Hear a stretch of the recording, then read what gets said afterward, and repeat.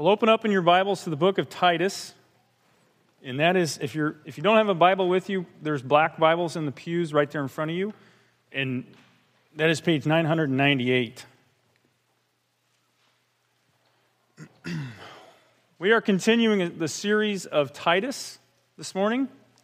We started it 2 messages ago. Kyle started us off, and Caleb was last week.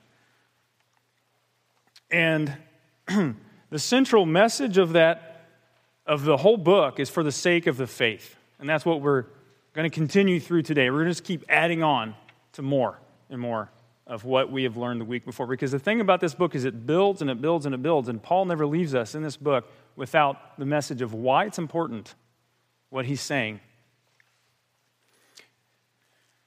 If you've been following the news at all, if you've watched YouTube, if you've turned on Facebook, you have seen the news on the hurricane, right? Hurricane Irma. It's really big news right now. And it's expected to make landfall this afternoon, I believe, if not already. And it's taken a different course, and it's been all over the news. And like any big story, the news is for sure going to run with it, and they're going to make huge news out of little things sometimes. But there's one story in particular that I heard this week. I'm a little bit obsessed with this. I don't love these storms, I guess. I don't love them because they're so devastating, but I think it's amazing to see the power that's possible. But one of the things that amazed me this week as I was watching the news is a certain news station, and I won't mention the name, they distorted the truth about what was happening, and they said, now Hurricane Irma is a Category 6. Well, Category 6 hurricane isn't possible on the scale of the hurricanes. If you know anything about that, there's only 1 through 5. It doesn't go beyond 5. They just made something up. They were distorting the truth about what was going on. Why would they do that? Well, they know that in a situation where people are extremely frightened and concerned and worried, and the fears are among them, and they're wondering what they're going to do, how their families are going to survive, well, they're going to run to that webpage, and they're going to click on that link, or they're going to go to the Facebook, and they're going to like the page, just so that company or that news station can get just a little bit more ahead and benefit in some way.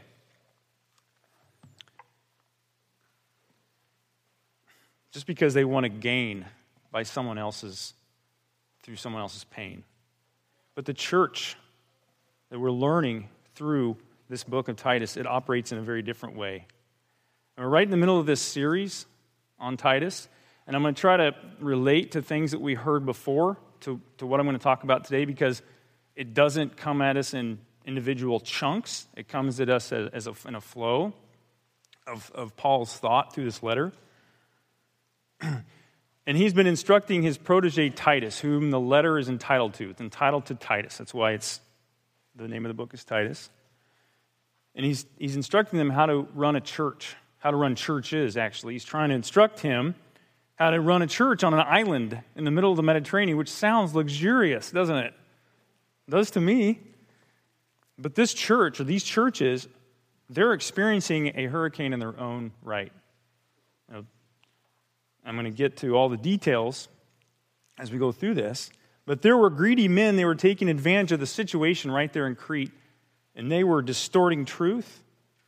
They were not teaching the message of the gospel, which Paul went there painfully through many trials and tribulations to bring. He brought the message of the gospel of Jesus Christ to these people, but there were people ahead of him, or maybe at the same time, who had existed around the same time he was there. They were taking advantage. They were twisting the truth for greedy gain, we're going to read about in this book. But Paul is instructing Titus how to rebuke, to correct, to teach, and preach, and recruit other preachers, other elders, to bring about the faith that this book is talking about for us to have.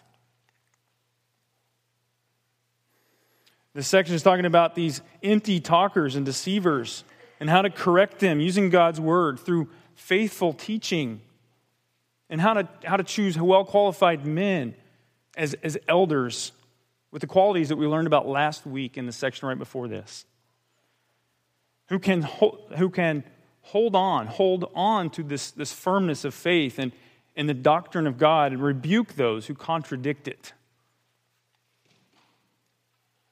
for the sake of the faith. And so the epicenter of this section today is that the gospel-centered rebuke, which is what we're dealing with today, in the correction and the teaching and the reproof, which is rebuke, that the gospel-centered rebuke is God's grace, that we may be sound in faith and good works. So read with me along in Titus chapter 1. And for context, I'm going to start in verse 9, but I'm not going to preach on verse 9. I'm only preaching verses 10 through 16. But I'm going to start at 9. So he says, he must hold firm to the trustworthy word as taught, so that he may be able to give instruction in sound doctrine, and also to rebuke those who contradict it. For there are many who are insubordinate, empty talkers and deceivers, especially those of the circumcision party. They must be silenced, since they are upsetting whole families by teaching for shameful gain what they ought not to teach. One of the Cretans, a prophet of their own, said, Cretans are always liars, evil beasts, lazy gluttons. This testimony is true. Therefore, rebuke them sharply, that they may be sound in the faith, not devoting themselves to Jewish myths and the commands of the people who turn away from the truth. To the pure, all things are pure, but to the defiled and unbelieving, nothing is pure. Both their minds and their consciences are defiled. They profess to know God, but they deny him by their works. They are detestable, disobedient, and unfit for any good work. So the first thing we're going to see right here is we break this down into sections, and some of these sections don't come one after another. They do kind of mix in a little bit, so it's hard to say we're going to focus on this section and then this section. But I'll try to help keep us straight as we go through this. But the first thing we see here is that the gospel-centered rebuke is God's grace. In this short book, which you can look at right in front of you on 2 pages, is very short. I encourage you, every one of you, to read it, the whole thing, straight through. It'll take you less time to read this book than it does to put a post on Facebook. Do it. It will benefit you severely. Read all the way through it. But this is written by the Apostle Paul to Titus, as I've said, and they have worked together before this on different things, planting different churches. Titus worked with Paul in carrying messages and letters and money. He went to Jerusalem with Paul. So they've worked together for a long time. They know each other very well. He's gone on many journeys with him. But now we see Paul is talking to Titus, and he's in Crete, and Paul's not in Titus. He's someplace else now. Now, what is Crete? Where is this place? Okay, this is in the Mediterranean. It's part of Greece. It's just south of the mainland there. And this is an interesting place. It has a very colorful history. I'm not an expert on this area, but it's an interesting place to me, and I've done a little research. But apparently it had some very lazy people. And it was a culmination of a lot of cultures. They had a lot of wars. There's been a lot of discoveries there lately. There's a lot of archaeological dig sites. And, who wouldn't want to go to a beach in Greece, in the Mediterranean? So it attracted a lot of people who enjoyed lazing around on the Mediterranean beach all day, apparently. And that sounds nice, but they had struggles on this island, and they were planting churches there. They thought it was prime missional land to plant churches somehow, however this worked out. But it had vast difficulty, and we can see this in this section here. And this is exactly why earlier in the last section, Paul was laying out these qualifications of these elders and why it's important for these elders to have these specific qualities. And why these specific qualities have to do with what's going to happen on the island of Crete is that Paul says, Titus, you're going to be dealing with some extremely difficult people. These can't be weak men. Now, somewhere on this island, there's got to be some men qualified. So we know that not 100% of the people on this island were corrupt, because Paul says, find these guys. They're here somewhere. And they're going to be your guys. They're going to help you. And what's he say? Referring to verse 9, previous section, he says, he must hold firm to the trustworthy word as taught, so that he may be able to give instruction in sound doctrine and rebuke those who contradict it. So the elders need these qualifications that are mentioned, and then they need to be able to then hold on to this truth that they're going to be teaching. That's where their buoy is in the middle of this storm that they're experiencing. They got to hold on to this thing because they know that where they go, they could lose it very easily. So our section today is dealing with the case study. This is the application of the instruction that Paul is kind of filtering in, okay?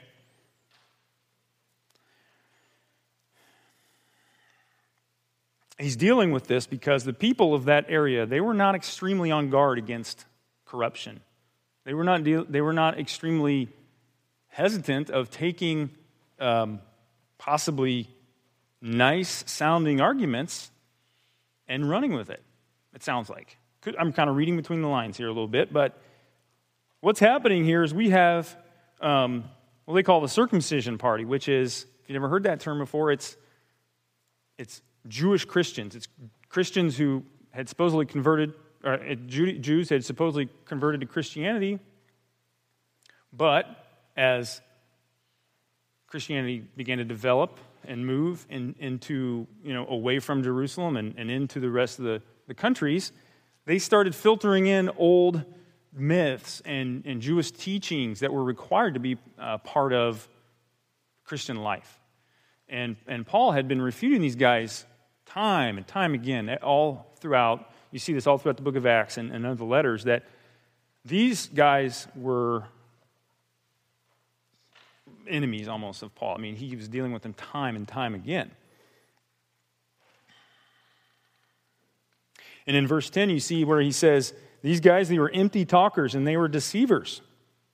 And they must be silenced, since they are upsetting whole families by teaching for shameful gain what they ought not to teach. These were teaching something contrary to Paul.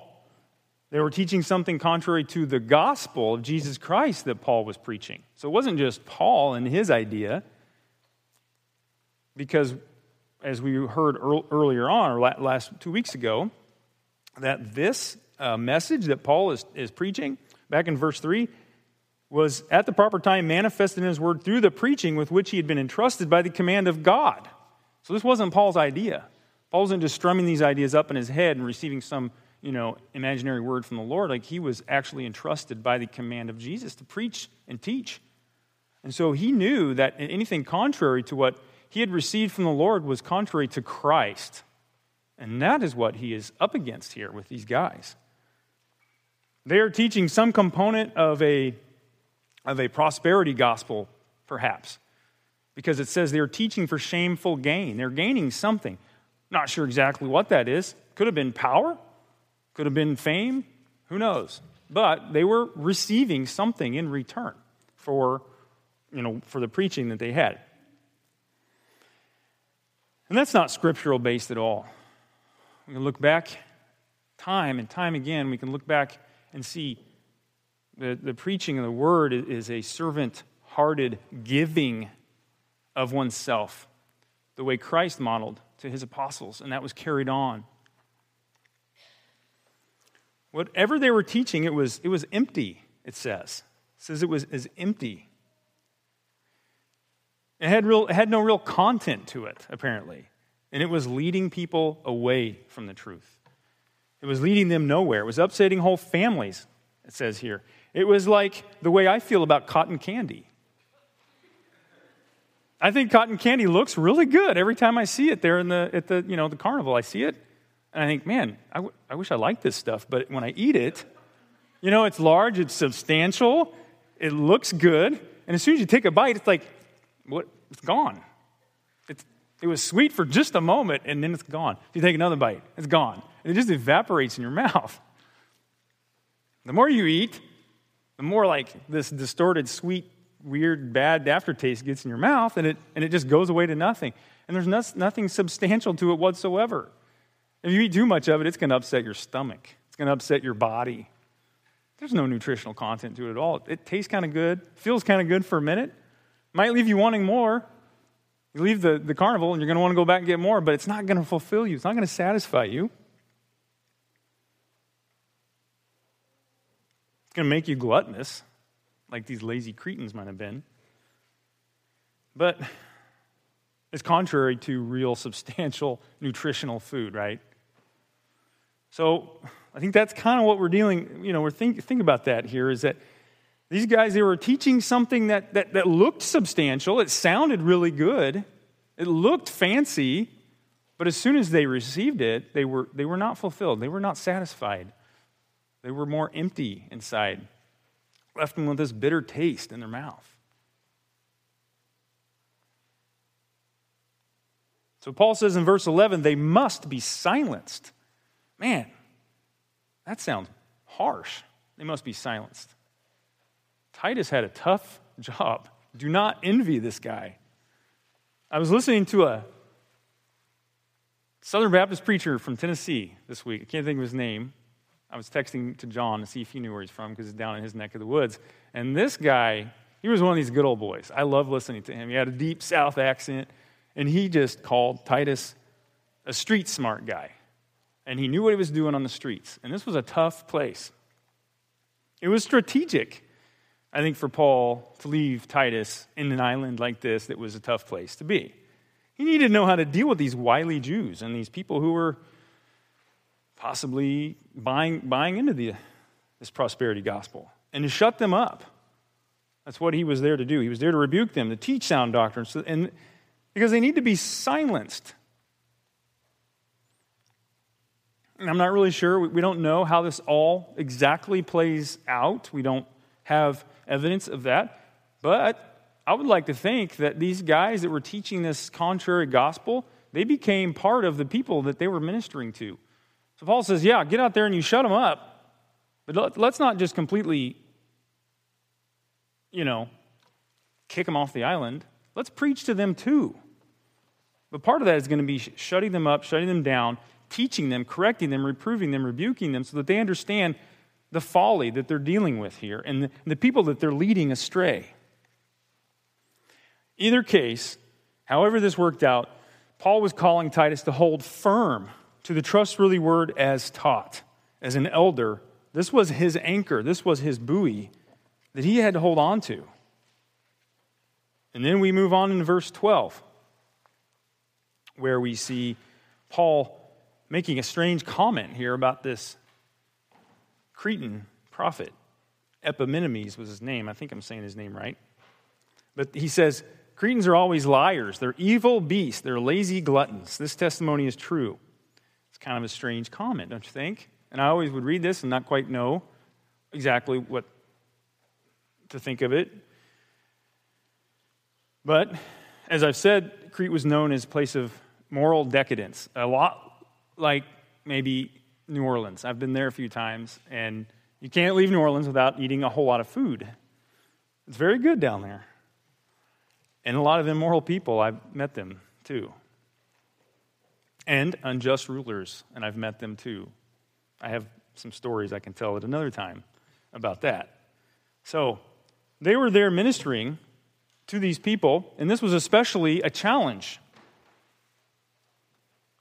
But again, Paul says to rebuke them in order to correct them, to not just shut them up, but to bring them back to truth, where they should be. Maybe these guys could be allies. Maybe they could help us. Maybe they're not that far off. But the elders needed to be men of fortitude and tenacity to deal with these difficult people, these difficult guys, to teach these sound doctrines, to lead others away from that worthless selfishness that they're dealing with here, and to teach the truth of God's word. These are men who are courageous, men who could face, these idle talkers and people who might talk down to them and maybe make fun of them in public places. I don't know. But look what it says there in 13.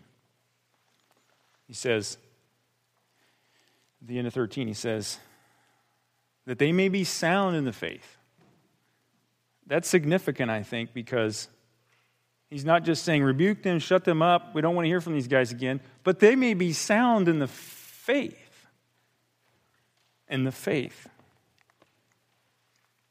You guys, God's grace is a huge, huge thing that we don't have time to completely deal with here today. But this is God's grace, that he would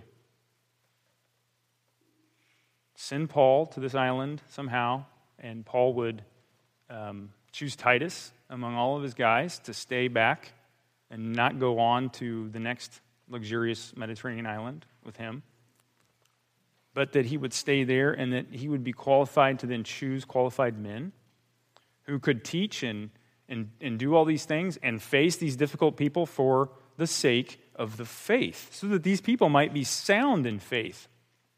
That is God's grace, people, that he would not leave these folks alone, not leave them to these empty talkers and deceivers. That is God's grace, that he would bring his gospel message to a people who turned away from the truth and wanted more cotton candy. They were just eating it up. Not condemning them permanently. They're going to clash hard. They're going to battle in words. But these harsh words, this rebuke, is not like just this, sledgehammer coming down. Boom! It's not that. It's not like we're just going to come down hard and shut you up. That's not what the rebuke is meant to be. This word rebuke, it has such a negative connotation, doesn't it? We don't want to be rebuked. I don't want to be rebuked. I don't want to be told I'm doing anything wrong. Do you? I don't.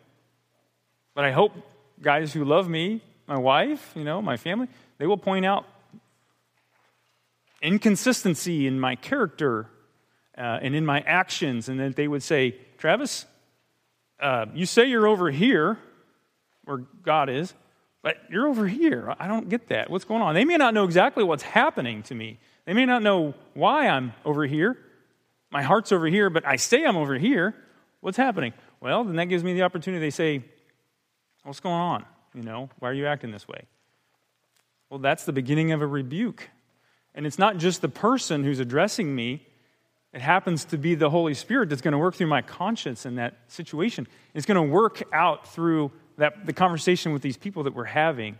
And that is a gracious thing where God is using his church. He's using his people. He's using you guys to bring about the sanctification that he wants in us.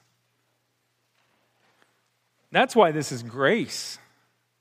That's why I want to peel away the layers of this onion that we call rebuke that we don't like. And I want us to see what it is. I want us to see that the rebuke is a good thing. And it doesn't necessarily feel so good at the moment, but neither does anything that's ultimately good for us. It doesn't feel good in the beginning, does it? It doesn't feel good to turn away from that cotton candy that you want so bad and eat a carrot. That doesn't feel too good. But it's good for us. And that's why it's important to stay on course in the midst of these storms. That's why it's important and so crucial to hold firm to the trustworthy word as taught, so that we can teach others and rebuke those who contradict it. Us, the church, are to rebuke those who contradict it, which is purely a means of grace. So, because this gospel-centered rebuke is God's grace, it makes us sound in the faith. That's the next thing we see here, is that we're going to move right into the next point, which is that the gospel-centered rebuke keeps us sound in the faith. And so moving on in the text here, we see in verse 13 and 14 that right after he quotes this lazy Cretan guy, he says, "This testimony is true. Therefore, rebuke them sharply that they may be sound in the faith, not devoting themselves to Jewish myths and the commands of the people who turn away from the truth." Now, it's important, like I was saying earlier, to remember that the rebuke is not a form of torture. It's not cruelty. It's not negative necessarily. It feels hurtful. It doesn't feel too good. And it's not going to feel good coming from either side. It's not going to feel good coming from the giver or the receiver at first. And notice, again, what he says there in 13. He says that they may be sound in the faith. I think I got ahead of myself earlier, and I already kind of covered this, but the soundness of faith is the important topic here. And it's the same faith that Jesus taught back in the Gospels. And it's the same faith that we see all the New Testament writers talking about. It's this deep conviction of this belief that we have in God that is carried out through the merit that we have based on the death and resurrection of Jesus Christ. That is the faith that he's referring to here. It's not just some like, oh, I have faith that, it's gonna be a blue sky outside today, and I'm not gonna have the rain when everyone down south is flooding. Like, that's not the kind of faith he's talking about here. This is real, true, biblical, life living out faith, belief in God that he's talking about here, based on the resurrection of Jesus Christ.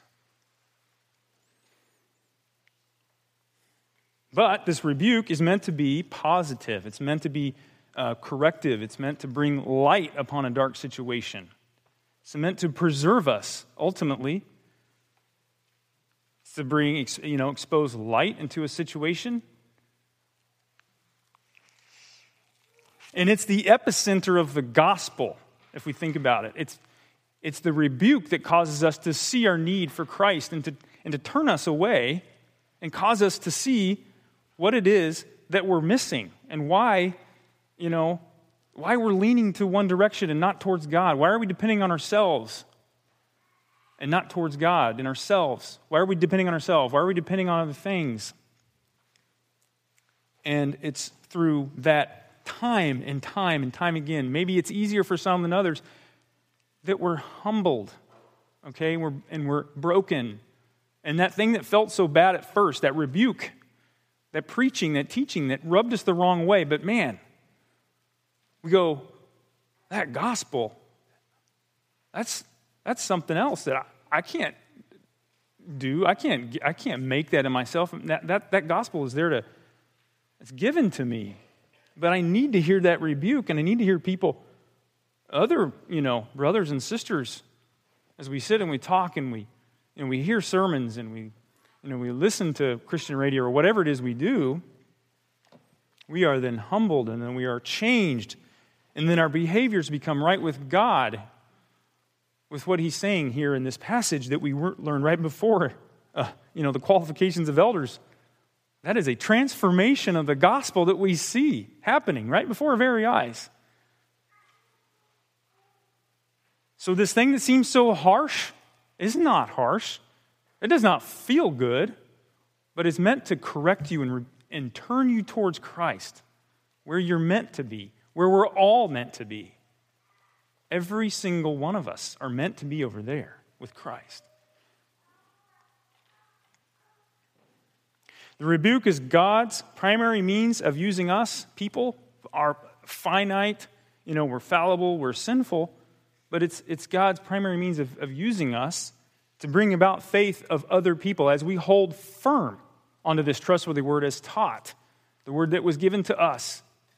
And then when we find ourselves getting off center, we're rebuked and we bring right back. Even teachers and preachers, when they're rebuked by others, and then they can continue to steer everyone towards the truth.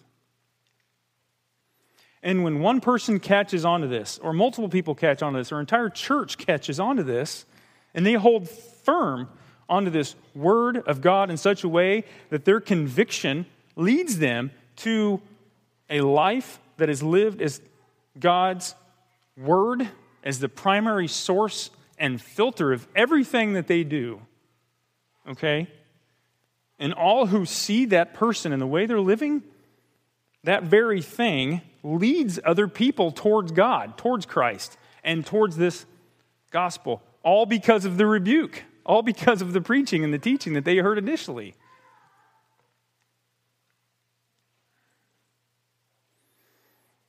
And then others begin seeing God through the exact same eyes and the exact same word, and they're then filtered. Their thoughts and their motives and their actions and their lives are then filtered through the exact same word, which leads more people that way and more people that way. And that's what we want to see as a church. That's what we want to see as God's people.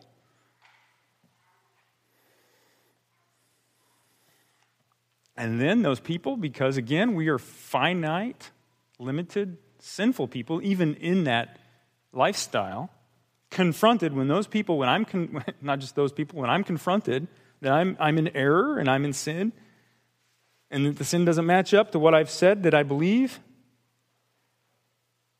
then it's good that I act in a way, not just act, but, begin in that faith again, moving back towards God's center of his gospel, okay? I hope that definition, that explanation didn't royally confuse you, because here's what I'm going to do. I'm going to try to illustrate this a little bit better. As I was saying, God uses us. He uses people. We're not just useless tools. We're not just useless instruments. God uses people. And let me illustrate it like this. Imagine an artist's empty canvas and his paintbrushes and his oils next to him and all his other, useful instruments of painting. And think about the fact that the oil paints in the tubes, they're not just going to jump out of those tubes and squiggle their way up to the canvas and turn into something beautiful. It takes time for the artist to choose the right brush, to soften those bristles, and they have to be used over and over again, actually, for them to become adequately, properly prepared, in my experience, anyway.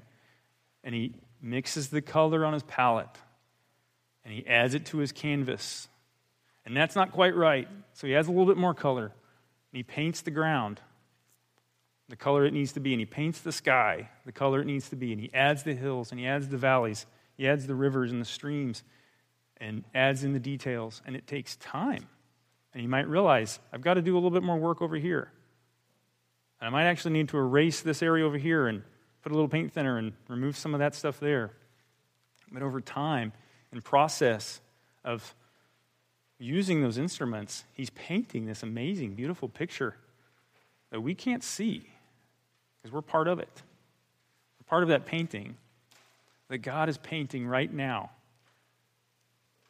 And I think that's an amazing illustration, I hope, to help us see that we're not these useless instruments, that God is actually using us, softening us, and turning us into useful instruments for his glory. Doesn't that sound good to you? That sounds good to me. I want to be useful. I want to be transformed by God's gracious word so that I might be sound in my faith, in order that I might know his word better, that I might be transformed, that you might be transformed, that more people might be transformed, not for our glory, but for his, to bring others to the soundness of faith. And it's good, and this is the good works that we're going to see next in this passage, is that a rebuke is God's grace that keeps us sound in faith, and it's this soundness that is necessary to make us fit for good works, which is the third point of this passage, is that we need to be, that the gospel-centered rebuke makes us fit for good works. We're going to do a little bit about good works here. So, this entire book of Titus kind of has this one central thrust, that it makes us fit for good works for the sake of our faith. I'm kind of adding on to the title of the whole sermon series, but I think it also, I think not only is it for the sake of the faith, but it also makes us fit for good works for the sake of our faith. And that's a summary statement. Paul repeats it over and over and over again. That's why I encourage you in the beginning, you go back and read this book and notice how many times Paul mentions the word good works, that statement good works, and in various ways. And think about why he's saying this. Why is that this repeated, thread through the garment of this book? Because we see at the end, right here on verse 16, we see him say, after he's talked about the lazy Cretan guy and not devoting themselves to the Jewish myths, down at the bottom he says, they profess to know God. I think he's actually talking about the circumcision party here, but they profess to know God, but they deny him by their works. They are detestable, disobedient, and unfit for any good works. This word, works, literally means what you are about, what you do with your time, how you spend your time, how we occupy ourselves. It's not necessarily what you do for a living or, the good things that you do. It's who you are. It's what you build your life on and more. I think that's a good summary statement of what this really is saying. And because the fact is, we're always doing something. We're never not doing something. We could be doing any number of things. We could be reading. We could be playing with our kids, watching TV. We could be sleeping, actually. We could be, playing at the park. We could be at school. We could be paying our bills. We could be doing our favorite hobby. Whatever that is, we are doing something. So I think that's why it's whatever we do that fills our life, okay? So it's important to know that this word works. That's why it's in here. I think he's emphasizing on the fact that this thing that we do, that we build our life on, is so important for us to realize. So, why is works so important in this book? And why make it something that he keeps coming back to, that we have to be good, we have to have these good works, or they're unfit for good works? I want you to think about that question and let it kind of linger and stew in your mind for a minute. But before that, I want to back up one verse. Sorry to back up on you guys. And I want to think first about another verse and another statement that he makes. It's also kind of confusing. He says, verse 15, he says, "To the pure, all things are pure, but to the defiled and unbelieving, nothing is pure. Both their minds and their consciences are defiled." Don't let this statement confuse you too much. Don't spend a whole lot of time trying to understand what does the pure mean, who are the pure, who are the defiled here. I think it simply means that, that it is those who are purified in Christ Jesus versus those who are not. And let me get into this a little bit more. So those who are purified in Christ Jesus, their works belong to him. Okay? Those who are not part of Jesus, those who are not redeemed, not saved, not committed to him, those works are about their sinful flesh. I know earlier I was going this way with God and this way with not God. I'm getting backwards here. So what I mean is that those who are the pure are the ones who have committed to Christ Jesus, and he is the one who makes their works good. It's not us, okay? Let me try to make this very clear. So where do you all sit on this spectrum? I know many of you, but I don't know others of you. And so I'm just asking you this question. Where do you sit on this spectrum of this pure versus defiled? Are you claiming Christ as the proprietor of your soul, the one who has forgiven you, has redeemed you, has renewed your state before God, and thus now your acts, okay, so actually let me back up. Your sins are redeemed. They're forgiven. They're ignored. They're important. I mean, not ignored. They're important. God does judge us for our sin. That's not a good thing. But what I'm saying is that our life is restored and redeemed, and so that means the acts that we live out before us, however imperfect they may feel, Christ is using them for his goodness and his purposes. Okay? And that's how they can be considered good. Versus, have you not surrendered to God? Does he still seem to be a mystery to you? Have you ignored that call that you've heard time and time again? Does it not make a whole lot of sense? Are you suppressing it? Are you not allowing God to kind of come deeper in there? Are you still worrying about how you're going to sneak into heaven after all the things you've messed up in your life or the mistakes that you've made? Where are you placing your trust? In yourself and what you can accomplish, or in God? And I want to call you right where you sit right now. And I want to say, look, there's nothing more you can do, nothing more you can say, nothing more you can accomplish to make yourself right with God for him to receive you any more, any better. You can't get there because God knows it already. He knows the depth of the the pain and the suffering and the hurt that people deal with. And he knows us all individually. And he takes us right there where we are in that moment. And he says, I can use this. There's something there. You're useful to me. And he then little by little restores you back to that person that he intends for you to be. And we're not going to get there in this life. And we're not going to see the perfection of that painting in this life. But hold on, because we will. He's never far, and he's always searching. And he's always ready to forgive and accept and give the eternal grace that you're looking for.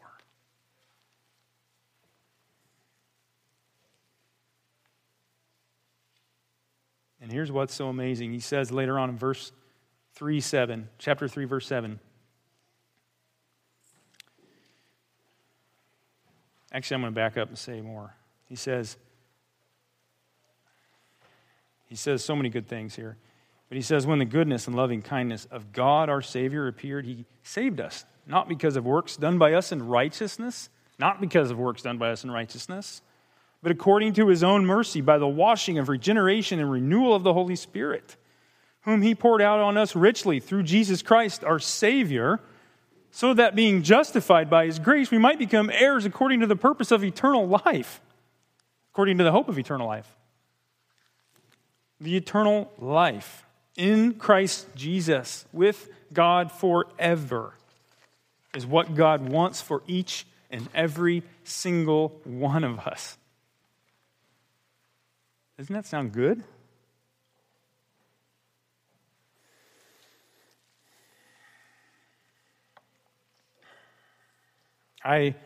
So I back up again to verse 15. He says,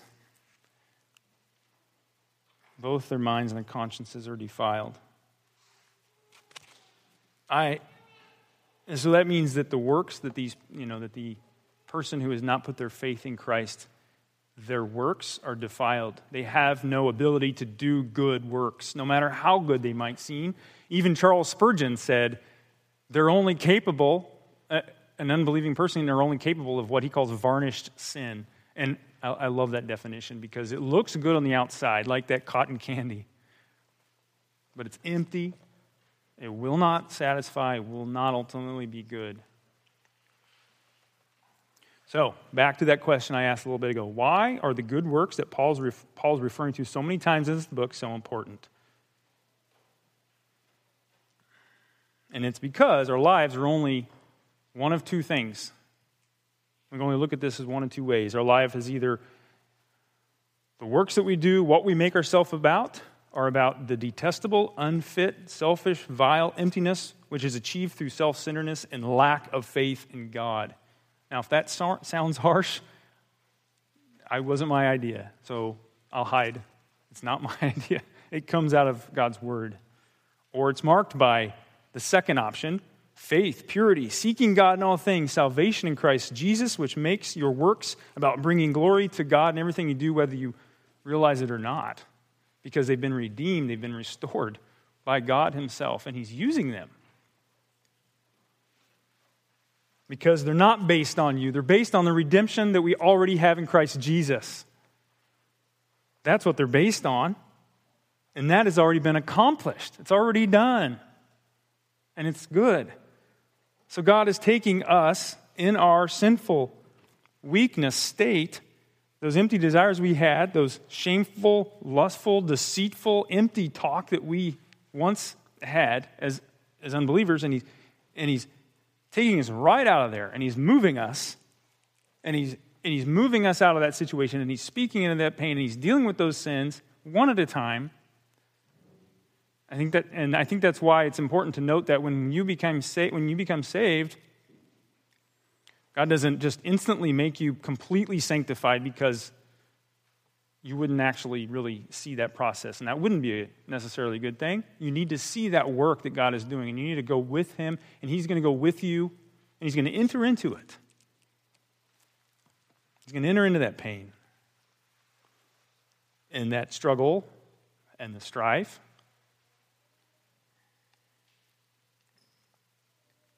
And if you're anything like me, you want an easy button. You just want to say, boom, I want to be done. I want this to go well, and I want to be done with it now. That's my struggle. But that isn't going to happen. And don't try that, because it will cause you anxiety like it does me. And you will have a panic attack. Because you can't get there instantly the way I want to be. I want to be sanctified right now. I don't want to deal with all this. I want to get ahead. I want to move forward. And I want life to be easy. And I want to be able to just wave a wand and things happen.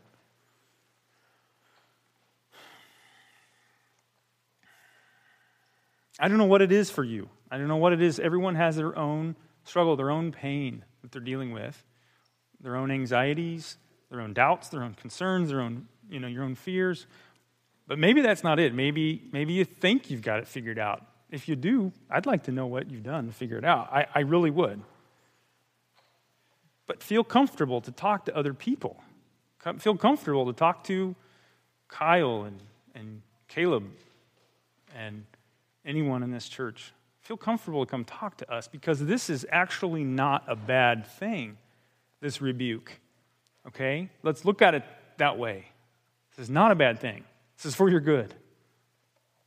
So whatever it is, whatever you find yourself in, I assure you, there will be ways that the world is going to try to fill that emptiness, that void, that pain, that suffering, that anxiety, that fear.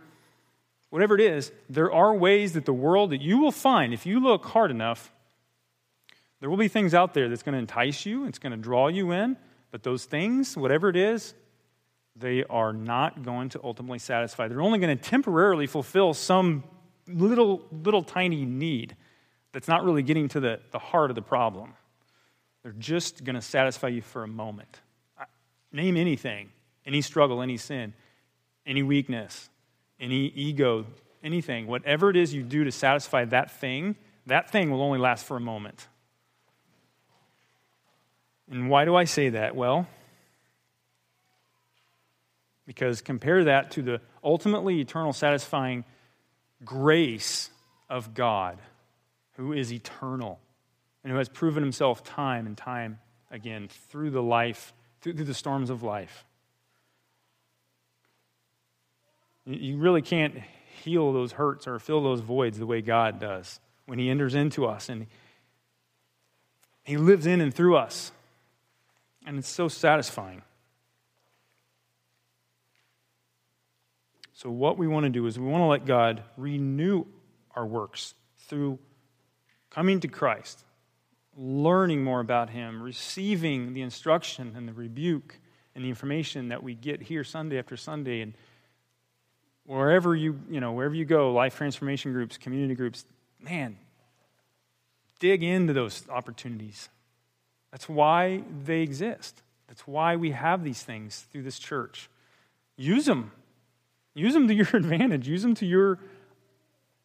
It's not a guilty pleasure. That's why they're there. And in this renewal, stay right where you are in your life, okay? For the time being. Your circumstances, your family that God has placed you in, the job that you're in, God is using those things as the means, as the place, as the location of his ministry and through you, through the circumstances in your life. Even if those things are very difficult, and I have many examples of those through my life, is I wanted to run away from some difficult situation because I didn't think God could use it. But give it time. It takes time. And he will use those situations. He will use those circumstances. And keep doing what you're doing unless it's blatant, obvious sin. Keep doing what you're doing. Day after day, faithfulness, boldness with the word when you have those opportunities. And God will use those. I hear these stories all the time from people. So this is why everything I've been saying, I think, goes back to verse 3 where Paul says, at the proper time, manifested in his word through the preaching with which I've been entrusted.